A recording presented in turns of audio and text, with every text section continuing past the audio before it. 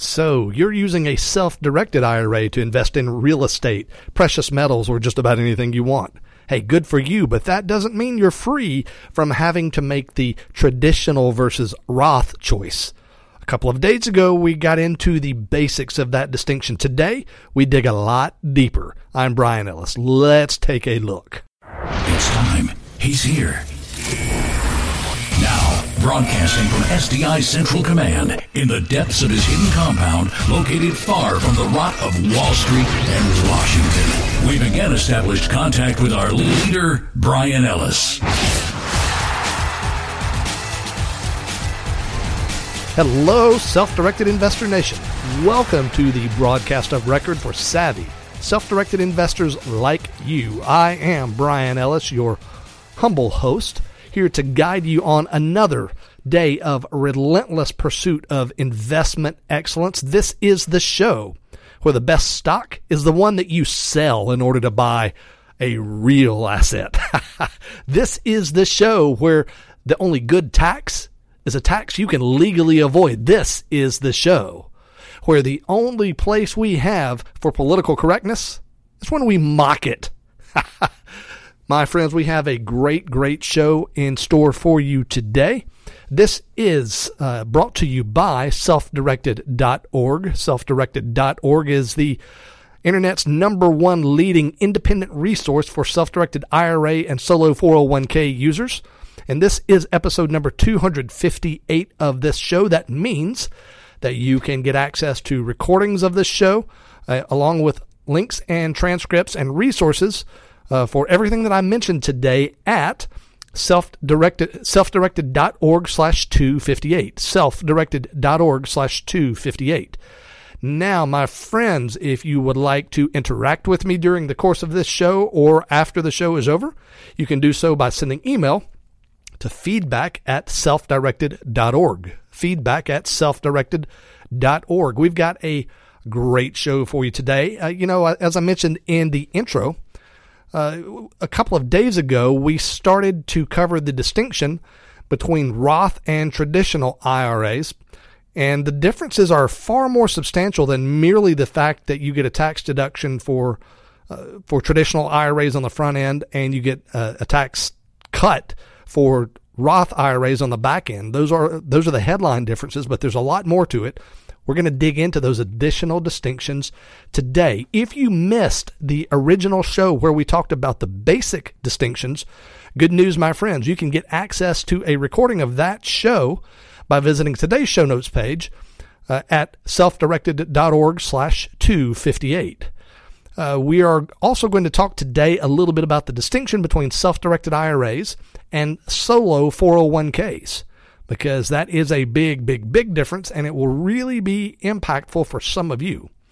In the next segment, you're going to hear something that is really profoundly relevant today, and that is you're going to hear the lovely and talented Carol Ellis, who is the co-founder of selfdirected.org along with yours truly. She's also the news editor of selfdirected.org, and she's going to talk to you about something that's in the news right now, which is the potential for large federal budget cuts and potentially federal hiring freezes as well, and what that can mean for your portfolio in the near term, and how you can prepare for that and react to it if it does in fact happen. It's going to be something for you to pay very close attention to. And beyond all of that, we've got a whole long list of questions from your fellow listeners, and I would love to add your question to the mix. You can do that by sending me an email to feedback@selfdirected.org. Feedback@selfdirected.org.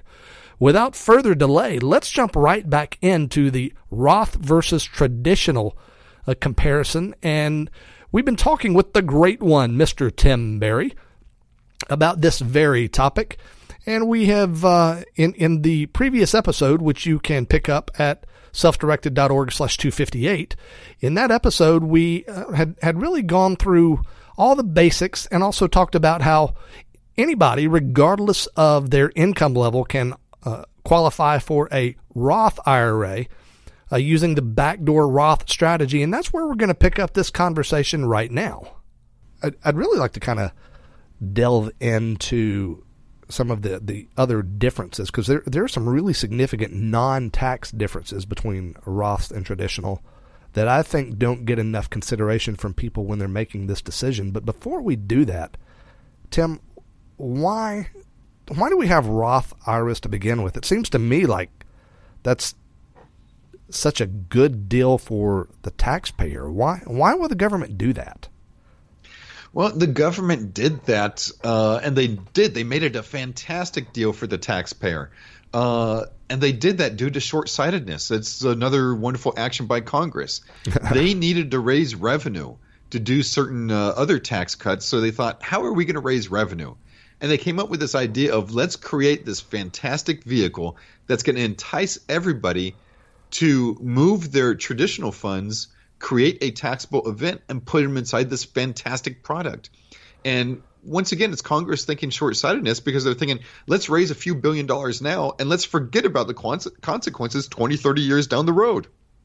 And thus we have this fantastic thing, the Roth, where, gosh, you can do all sorts of neat stuff to pump these things up in value, and you're never going to have to pay taxes on it. So they're, to a certain extent, they're fantastic. Okay, so what I hear you saying is that the fundamental behind-the-scenes motivation for us even having Roths to begin with is that Congress needed to figure out some way to raise revenue. They knew there were trillions of dollars out there in traditional IRAs, but that money wouldn't be taxed for decades, and they wanted that money right now. So what they did is come up with the Roth IRA that would make all these people with all that money in traditionals want to convert over, but in so doing they create a tax liability, a present-day tax liability for themselves in doing that conversion. Is that about the size of it? Yes, it is. They wanted the money now. Got it. Well, that is interesting. That is interesting, and it probably explains why some politicians, particularly on the left, are really not very fond of Roth IRAs to this day. And why do you say that? Because they're probably the ones who implemented these things to get that money now. Well, yeah, and the reality is they want us to pay more taxes, period, and the Roth doesn't help them with that. So it doesn't help them with that long term. Maybe it helps them with that a little bit right now because people aren't getting a deduction for contributions. But again, it's just very short-sighted. But we'll take it. I mean, it seems like there's lots of opportunity there. Now, well, let's carry on a little bit more against the politicians, because I hate politicians. You know this, Brian. Please continue. Not only is it short-sighted of them, but now they want to renege on their deal. They created these fantastic things. They said, hey, everybody, give us your tax money to come on over to Rothland. And now that they see people building up Rothland, they're saying, oh, let's reconsider this. It's too good of a deal. We don't want to live up to our word anymore. Yeah, exactly. And I don't see that anybody's trying to withdraw Roths directly or anything like that presently, but I know the RISE Act that you and I have talked about in the past is, to my way of thinking, that's the present day way that politicians are thinking of trying to basically cut the legs out from under particularly self-directed accounts and also Roths generally, because they're really trying to kill the whole value of having an inherited Roth IRA to begin with. But I'm getting a little bit ahead of myself. Let's talk about some of those other non-tax distinctions, Tim. Sure. With a Roth versus a traditional, if you put money into a Roth, into a traditional account, what are the ramifications for taking that money out anytime before retirement? Well, anytime before retirement, let's say before 59 and a half, there's a 10% penalty for taking that money out beforehand. And plus you have to pay the income taxes that you had saved on that. Is that correct? Absolutely. You got to pay income taxes on it plus the 10% early withdrawal penalty. Okay. So basically you cannot withdraw money from a traditional IRA before retirement without paying taxes and a 10% penalty. Same deal with a Roth. If you take money out of a Roth before retirement, how does that work? Well, Roths are fascinating things. Tax code says you get a return of your initial principal first, and that initial principal is tax-free because it's a return of principal. And then any earnings on that principal will come out only after you've taken out your initial principal contribution amount. So then earnings come out. You'll have to pay ordinary income taxes on that plus that 10% penalty. Interesting. So to put some numbers to it, in that example we gave a little while ago, the guy puts in $5,000 now. 40 years later, it's worth $200,000. Any time of that intervening 40 years, he could have taken that $5,000 out and faced no taxation and no penalties whatsoever. Is that correct? Correct. But the moment he takes out one penny more than that, now he's got to pay income taxes and a 10% penalty there, as if it was a traditional. Is that correct? Okay, got it. So the Roth has a real advantage to my way of thinking there, because it gives you some flexibility for being able to make withdrawals prior to retirement. Am I missing something about that, or is that correct?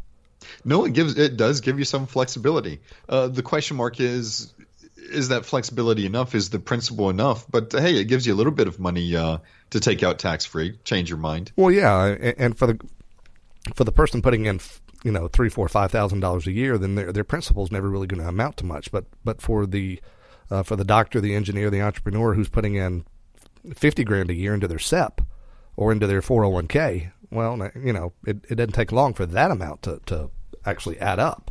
No, this is true. Good point. So yeah. And I do happen to see the lovely and talented Carol Ellis joining us in the studio right now, which means it's just about time for her to tell you how the whole hiring freeze and budget cuts thing could affect your portfolio. So get ready. We'll be right back. Send your questions and comments to feedback@sditalk.com. And don't even think about relying on what you've just heard as legal or professional advice, because it's not that, and you know it. This show is the property of SDIP Trust. Copyright 2017, all rights reserved.